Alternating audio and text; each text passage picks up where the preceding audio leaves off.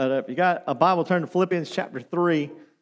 And Philippians has been where we've been studying on Wednesday nights and working our way here through this little letter or this prison epistle that Paul wrote to the churches at Philippi. And he starts off in chapter 1 and he works his way all the way through Philippians to the end here. But we have certain sections of Philippians and certain verses in Philippians that are just unbelievable, and just some very popular, very well-known verses. And tonight is no exception. In Philippians chapter 3, we're coming to some of these verses that are well-known. I've preached on these verses several times, and just putting them into context of where they were for Paul writing these to the believers here in chapter 3.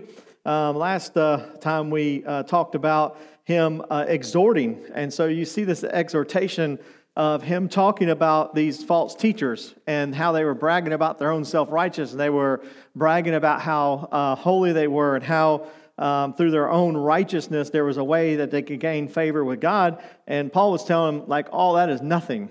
All that is nothing. And if anyone should be bragging, it should be me. And he listed off his resume of spiritual resume, and he said all those things he counts as rubbish. He throws them away for the knowledge of knowing Jesus Christ. And so we talk about this a lot in church, and we talk about it a lot throughout the Bible. There's relationship, and then there's fellowship. Matter of fact, I talked about it a little bit on Sunday morning, and this was what Paul was saying. If you have the rules and you don't have the relationship, it's no good. It's all rubbish. Or if you have self-righteousness, but you don't have a converted heart or a heart that's been converted by Jesus Christ, it's rubbish. There's nothing to it.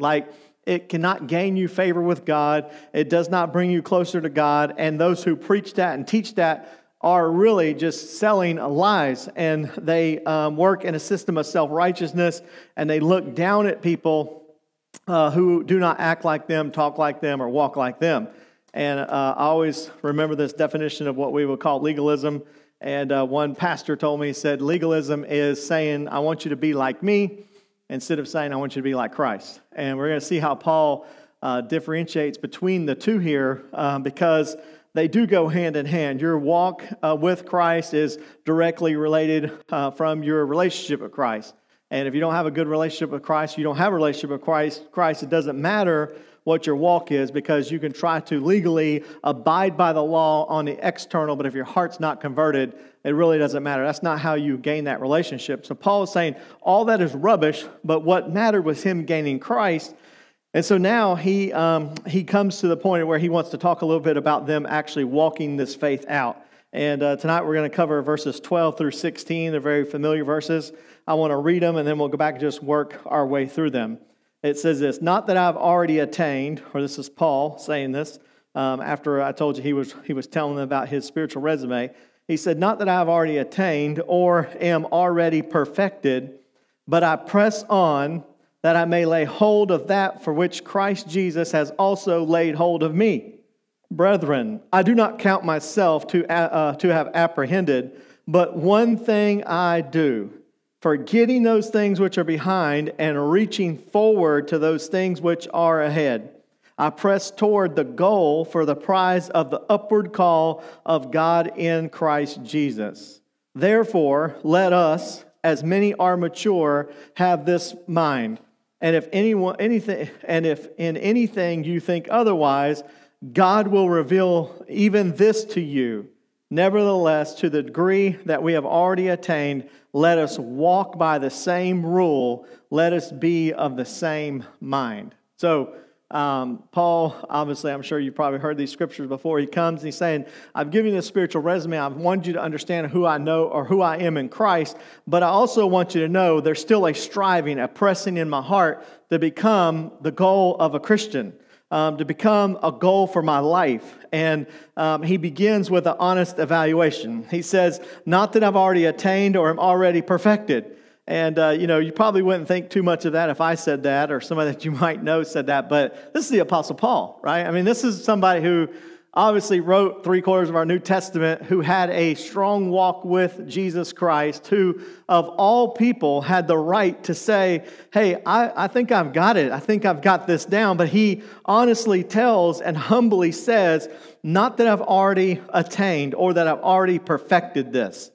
And if Paul still had a desire to be more like God, I mean, what does that say to us, right? And for us as Christians, we need to have sanctified dissatisfaction with our standing with Christ or our fellowship with Christ, meaning that, yes, we do appreciate, we are thankful for the fellowship and the walk that we have, but there should be a desire to even have a closer one, to be even more like Christ. You know, the work is never done. No one gets to a point where they retire as a Christian, right? You don't get to the point where you say, okay, I've been doing this for 10 years and I'm serving and I'm reaching, I'm doing all these things. I'm retired now because God can't do anything better with me than what I'm already doing. If Paul says his heart's desire is that he's not attained it all, he has not perfected it all, meaning that he is still running the race. And I think a lot of times when we think about us as Christians, how we tend to slack off or how we tend to stop pursuing our fellowship with God is because sometimes we compare our running to other people, right? Like we look and we say, well, you know, I'm still serving better than that person, or I still do this more than that person. And we pick someone out and we compare ourselves with someone else. Paul could have easily picked someone out and said, well, you know, I'm still better than that person. I'm still that. But Paul didn't do that. You know why? Because Paul compared himself to Jesus Christ. He was saying, he's the mark. He's the standard. And no matter where I get, I'm always going to strive to do better. I want that desire. I want that pursuit. And, you know, sometimes we have a false estimate of our spiritual condition, right? In the Bible, we see several times when it talks about Christians. And in Revelation, it talks about different types of churches and different types of people in those churches. And we got one called the Sardis Church. And the Sardis Church was one that was thought they were alive and even had a name that they were alive. But Jesus looks at him and says, you think you're alive, but you are really dead. And see, they had this religion or reputation, but they didn't have the reality no more. And sometimes that's the way we get as Christians. We have the reputation because at one time we were on fire for the Lord. At one time we had spiritual fervor, but yet we're just living on that past spiritual condition thinking everything's still okay. And then others in the Revelation as well, the Laodicean, they said they were rich and they said they didn't need anything and they had money and they had all that they could ever need. But Jesus looked at them and said, you're wretched. You're miserable, you're blind, you're poor, you're naked. And so as he looked at this, you see how the difference. Another example of this from the Old Testament was Samson. You remember the story of Samson, and he was strongest man in the Bible. And he had this gift from God, this just miraculous strength that he had. And he had power and he had all this stuff. And yet, as Samson got closer and closer to the lies of the devil and to the world, he ended up cutting his hair and he ended up losing his strength. And when the Philistines come in to take him, he jumped up just like he had still had the power. And he soon realized, and it says that he did not even know that his power had departed from him. What a sad picture. And I think sometimes for us as Christians, we have this self-evaluation and we think sometimes we're better than we really are. And we think that, hey, I'm okay, I'm not that bad. But in our spiritual condition, to really look at who we are, Paul says, he gives us the key in verse 15.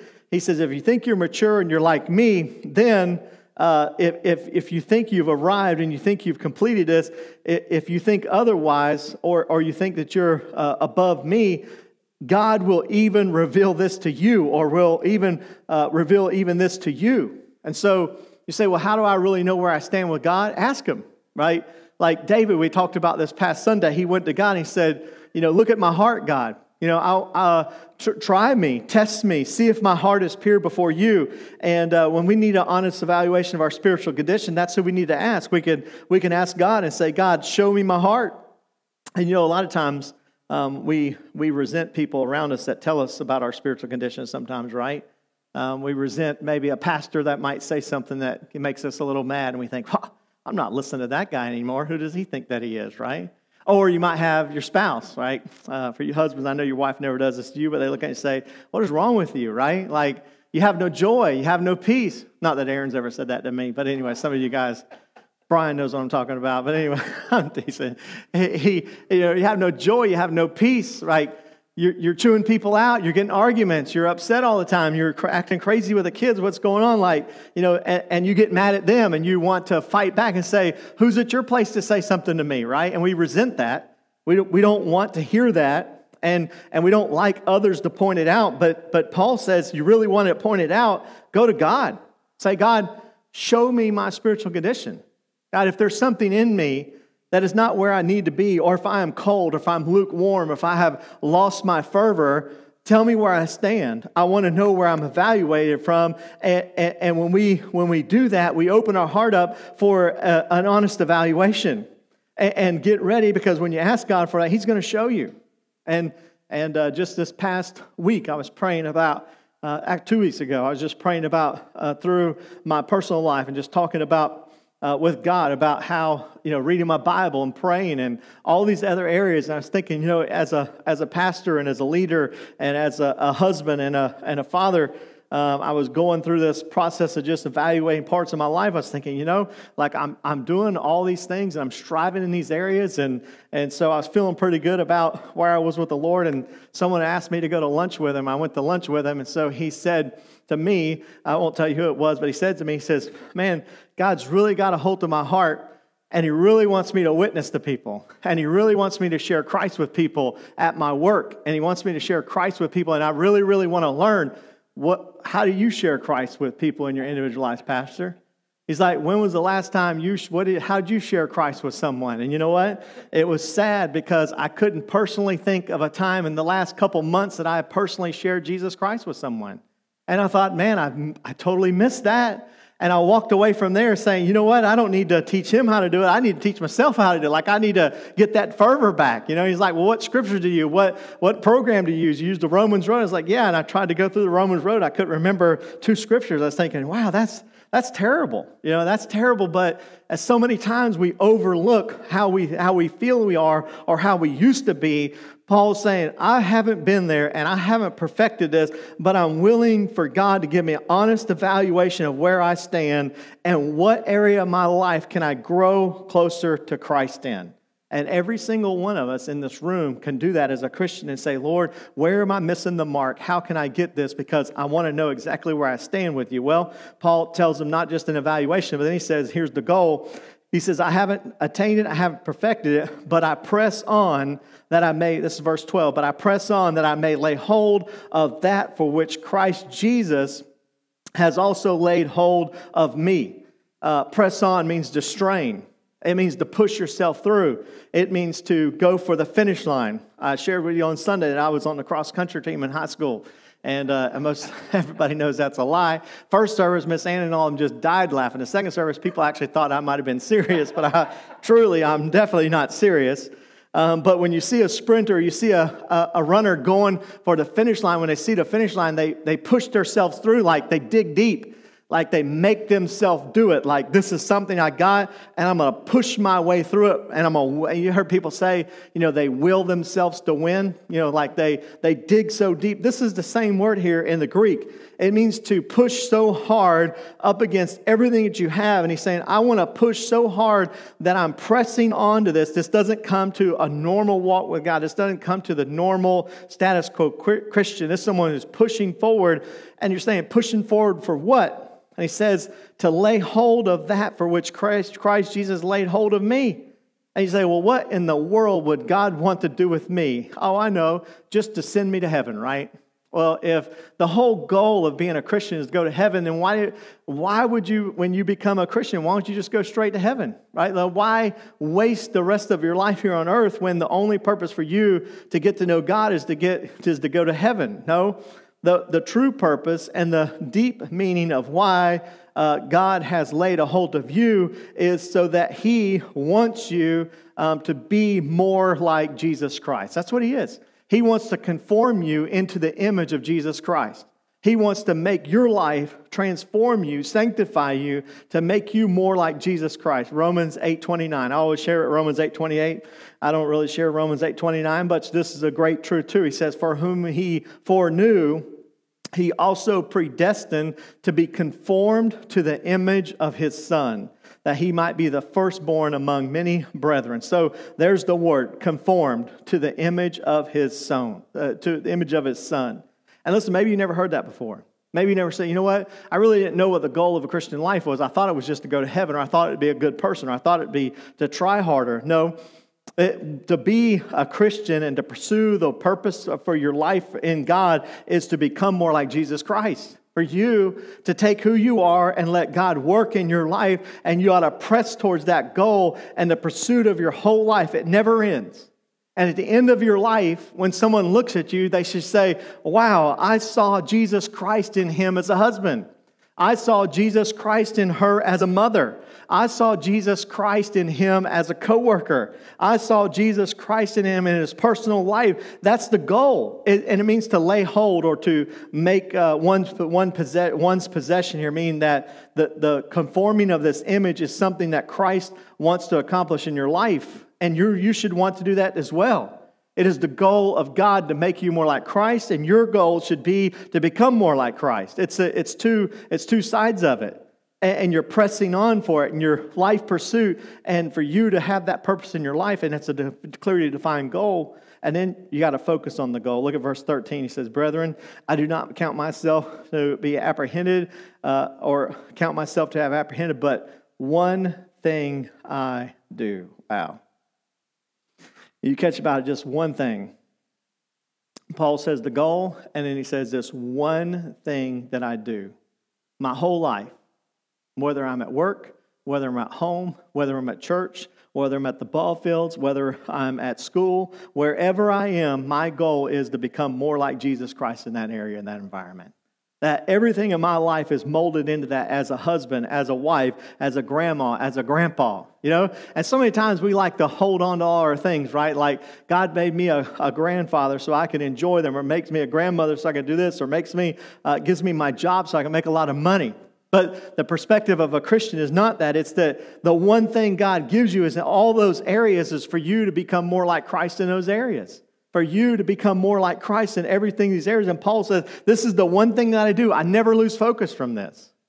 I think Tim Tebow did a great job with this through his career as a football player. You know, as a career in high school and a career in college and then a career in the NFL. Tremendous success in high school. Obviously, he went to the best high school in the country. But anyways, a lot of famous alumni from that high school. But anyhow, he from high school, he had tremendous success. In college, he had tremendous success. Got all the way up to the Heisman Trophy. And he proclaimed Christ, and he shared Christ. And he had scriptures on his eyes. And he would tell people about the Lord. And he was giving God all the glory. Got to the NFL, had some success, but also had a lot of failure. Had a lot of persecution. Had a lot of trials. Had it where he got fired, had people shun him, had people push him out of the league. And yet through all that, you know what he says? He says his purpose was to share the love of Jesus Christ with them. And he says, the platforms that God has given me, even when they were good, I gave God all the glory. And when they were bad, I still gave God all the glory. It wasn't about that. And you read his book, he talks about how everything he does now, or everything that he did with his life and with the platforms that he had, was to build an orphanage in the Philippines and to share on mission trips and talk about the gospel. I mean, what a great perspective. Paul would say he's the same way. Like whether he was in the top of the church or whether he was in the bottom of the church, wherever he was, wherever he went, whether he was making tents, whether he was preaching, whether he was teaching, whatever his life was, the one thing he did everywhere he went or everywhere he tried was that he wanted to be more like Christ. He wanted to, this one thing I know, he wanted to have that goal of becoming more like Christ. And you know what I think? For us as Christians, especially me, especially in my life, one of the things that distract me the most is that I try not to just focus on one thing. I got too many things, right? You ever heard the old saying, too many irons in the fire, right? And yet in the world loves it, because if it can't get you to outright sin, you know what it'll do? It'll make you busy. And when you get busy, all of a sudden the main thing's not the main thing anymore, because you have too many things you're worried about, right? You're worried about your career, you're worried about your family, not worried, but you're concerned about all these things, and you're giving all your time to these things, and you don't focus on the main thing. And I think for me, mostly, even going through the last several years and realizing how fast my kids growed up, how fast you lose control of them. You figure how fast they are in your home, and you see the little babies, and you see the toddlers, and you see Josh had his boy up here today, thinking how small he was, sitting in the room, sitting there talking, and not talking, but sitting there, and I just think back, just seems like several months ago or a couple years ago, Tucker was that way, or Tanner was that way, and how fast that happened. And then you really realize in the midst of all that, all the things that we thought was so important to teach them as children, like they had to, they had to learn all these things, or they had to play this sport, or they had to make this grade, or do that, and we put so much stuff on all this other stuff that really, as a parent, the main thing is to disciple them. The main thing is to pour Christ into them. The main thing is to show them the love of God. And to do that, never lose focus of that. Same with your marriage, and the same with your grandchildren, the same with your job. Everything you have, you realize that all this stuff is temporary, and you got to focus on the one thing. Paul says this one thing drives everything that I do. And, for me, it's hard because, like I said, I've said this before, I catch myself sometimes, and I'm texting someone on the phone, I'm working on my computer, and I have the TV on, and I'm listening to all Erin's day, right, of what she did at school. I listen to every word she says. No, I'm just teasing. Anyways, and listening to the kids, and I got like 5 things going on, and guess what? I'm so distracted in all these different things that by the end of the day, what does it really matter? Like, what was the one thing I should be so pouring my life into? Paul says, sometimes you just got to put those things aside, and you got to focus on the one thing. What are you spending your time on? How do you divide your time? I am also convicted as well when your phone will give you a screen time report, right? And we talk about how we don't have time to pray. I didn't have time, Lord, to finish my sermon. I didn't have time to call this person. I didn't have time to go visit this person. And you see screen time, it says social, like 6 or 7 hours. You're like, oh boy, well, wait a minute. You were looking at people you didn't even like, and you were mad at people and talking about people, and you were just being nosy and wanting to know what's going on in their life. And when you found out, it made you mad because they were doing better than you were, or they maybe was happy because they wasn't doing as good as you were. But anyways, you look through this time and you think all these things that you don't have time for, and you realize, you know what? That's all wasted time. That's time that's wasted, and you're not focusing on those things. And Paul says, this one thing I do. I wonder in your life, if you can boil down your life to just one thing, what would it be? Paul says that's focus. Focus knowing the one thing, this one thing I do. And he defines the goal, and he's saying, here's how he lives it out. Here's how he does it. He gives us 2 directives. He says in verse 13, he says, I do not count myself as apprehended, but one thing I do, forgetting those things which are behind, and reaching forward to those things which are ahead. You see the 2 directives? Forgetting and reaching. Paul says, I'm forgetting the things that are behind, and I'm pushing forward or reaching towards the other. The word forgetting here means that not just forgetting or failing to remember. Like, the older I get, the more I realize I forget so much stuff, right? Like today, and I can't stand this anymore, because when I talk to somebody and I say, you remember, what's his name, They're like, no, who is it? I'm like, hold on, it'll come to me in a minute. And they go on talking, but you don't hear a word they say. You know why? Because you're trying to find out what that guy's name was. And I was like, I know that guy's name. I know it. And then when I was little, I used to get such a kick out. I was laughing at my dad when he'd call all these people random different names, I'm like, does he not know his name's not Butch, it's Tom, or he'd come up with all these names. But now I realize I'm that guy. I'm that guy that is calling all these people other different names. And so, the one guy's got the perfect name is Buddy, right? I never forget his name, because I call him Buddy, and and then if I miss his name, I still call him Buddy. So anyways, it's like, I got him covered. But the rest of you, if I call you Buddy, I'm sorry, I forgot your name, all right? Because that's usually what your go-to name. But anyhow, you realize that you just failed to remember. That's not what Paul is talking about here. Paul is saying that the past has no control over you, meaning that those things from your past is not just failing to remember, it's not letting them have power over you and affecting your life any longer. That's the true meaning of forgetting. But Paul was saying, I brought these things to the Lord, and I bring them before the Lord, and I know it, and I'm forgetting those things. Like, they're not going to hold me down any longer. Like maybe it's you keep having guilt over some sin you've already repented of in your life, and every time the devil throws that up at you and it knocks you off your course, it keeps you from moving forward with Christ because you keep going back to a sin you've already been forgiven for. Like Paul's saying, like, don't let that have any more power over your life. Or maybe it's a relationship that you had in the past that you've already gotten rid of, or something that God has removed in your life, but yet you keep getting dragged back to that. Or maybe it's even a hobby or something you used to spend your time doing that led you away from God. He's saying, don't let those things pull you back in from pursuing your goal. You got to leave them behind. You got to take those things and you got to forget them and let them no longer have any power over you. And it begs the question for us, what is it that we need to leave behind in our life? Paul knew what it was. Paul was no longer a Pharisee.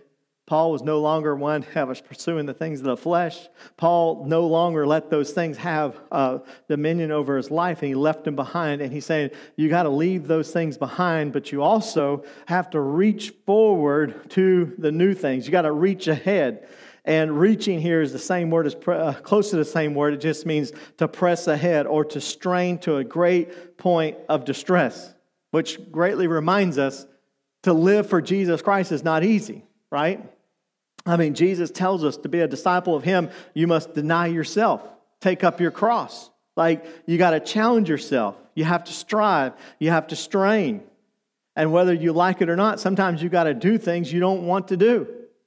You got to forgive people that you may not want to forgive. You got to do things with your time that you may not want to do or desire to do at that time. And many will say, well, I would do this or I do that. Or maybe will say, well, I don't have the energy to do it. Well, you need to press on and find the energy to do it, right? You need to find the time to do it. You need to develop your gift and your talent. You need to push yourself and try harder. And I think for us today in Christianity, especially in our culture, we like comfortable Christians, right? And we don't want any sacrifice. We want it to be done easy. We don't want to get out of our comfort zone. We don't want to make the friend or talk to somebody about that brings us out of our comfort zone. We want little effort, little dedication, little sacrifice. And what Paul is saying, that's not going to do it. You do that kind of stuff, and you're going to stay exactly where you are. If you want to grow closer like Christ, you have to do the hard stuff. You got to do the hard work. Just like I was talking about Sunday, anything you do for God is very valuable. And God tells you it's going to be worth it, but He never tells you it's going to be easy. There's not one place in the Bible where He says, you live for me and this is going to be an easy road. Like every time He says it's going to be tough, it's going to be hard, you got to push yourself. It requires yourself to put some effort into it, but it's not going to be easy, but it will be worth it. And Paul talks about these things, and I know we don't like to hear this word today. It's called discipline. It's disciplining yourself to do the spiritual practices of what you should be. You got to strain and stretch yourself. You got to push towards that goal.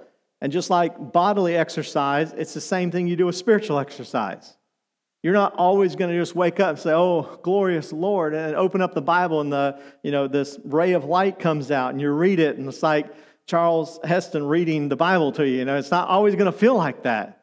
It's not always going to feel warm and cozy to go to church. I know there's Sundays I don't want to go to church. I know that, and I'm preaching, right? I know you're not always going to see people or forgive someone. You're not always going to want to do those things. But if you stay comfortable in those things and not do what God calls you to do, or not pursuing Christ in that area, you're never going to grow. You're never going to become more like Christ. You're never going to do the hard work, and you're never going to get pushed past those things. You're never going to pray.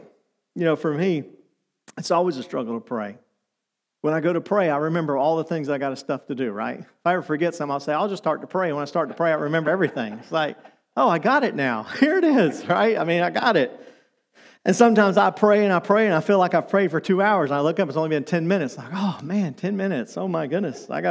You hear people praying for like 6 hours and 8 hours. I'm thinking, what kind of planet do those people live on? Because praying for 6 to 8 hours, that's a long time, that's a long time. And so many times, sometimes we get shallow because we start to pray and we want something else. We desire something else fellowshipping with other Christians or exercising your spiritual gift or even witnessing to others, like I said, not taking the time to stop and making this discipline in yourself to say, hey, I'm going to share Christ with this waiter. I'm going to share Christ with this coworker. I'm going to share Christ with this person that's taking my order. Like, I need to do that, and you got to discipline yourself because some of those things just don't fall right in your lap. It takes discipline, and you have to strive. And Paul is saying, like, forget those things that had the power of you, but also strive, strain. I heard this before, and it was just in football, and they said if you want results you've never had before, you have to do things that you've never done before. And that's so true. Like, if you want a result in your life, you got to be willing to do things you've never done before. So if you want God to move in your life or work in a certain area, you got to be willing to put the work in to be able to strive to do things you've never done before. So that's the way it is. That's the way it is with everything. If you want to lose weight, you got to be willing to eat things you may have never ate before, or eat less of things you never ate before. You got to be willing to do the work because you can't just keep eating the same stuff or doing the same things and think you're going to lose weight. It's not going to happen. Same thing with being like Christ. You're not going to be able to do what you're doing right now and magically you become more like Jesus Christ. No, you got to strain. You got to stress yourself. You got to push yourself. You got to do things that you're not willing to do. And if you need to forget something in your life, what's the one thing you need to forget? Not let power over you anymore. And also, it'll be a great challenge. What's one thing you need to start doing? What's one thing you need to discipline yourself to become more like Jesus Christ? And Paul says that's how you live it out. You find the goal, you live it out, and then you get to the reward. Verse 14, I press toward the goal for the prize of the upward call of God in Christ Jesus. Wow. And it doesn't get any better than that, right? Paul is saying these are the things you should do, and you press toward this goal. There is a goal. And even in life, in suffering, and even in life of going through the pain of discipline, and even in the life of doing all those things, you realize that, yes, you struggle, and yes, you have pain, and yes, you have to discipline yourself, but it's worth it. You get the goal. You get what God has in store for you. You get the prize of the upward call of God in your Christ Jesus. And sometimes in life, we look around and we think, well, look, all these people are doing ungodly things. They're doing wicked things.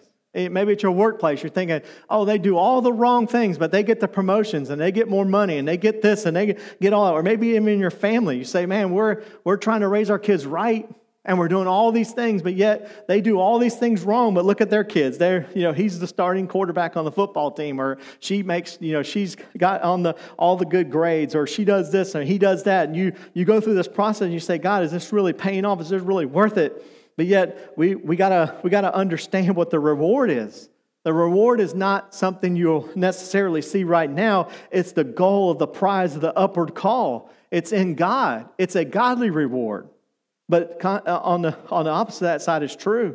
If we suffer and we go through hard times and we pay the discipline, we pay the price, this is the worst life we'll ever get for us as a Christian. Like this pain, this suffering, this sorrow.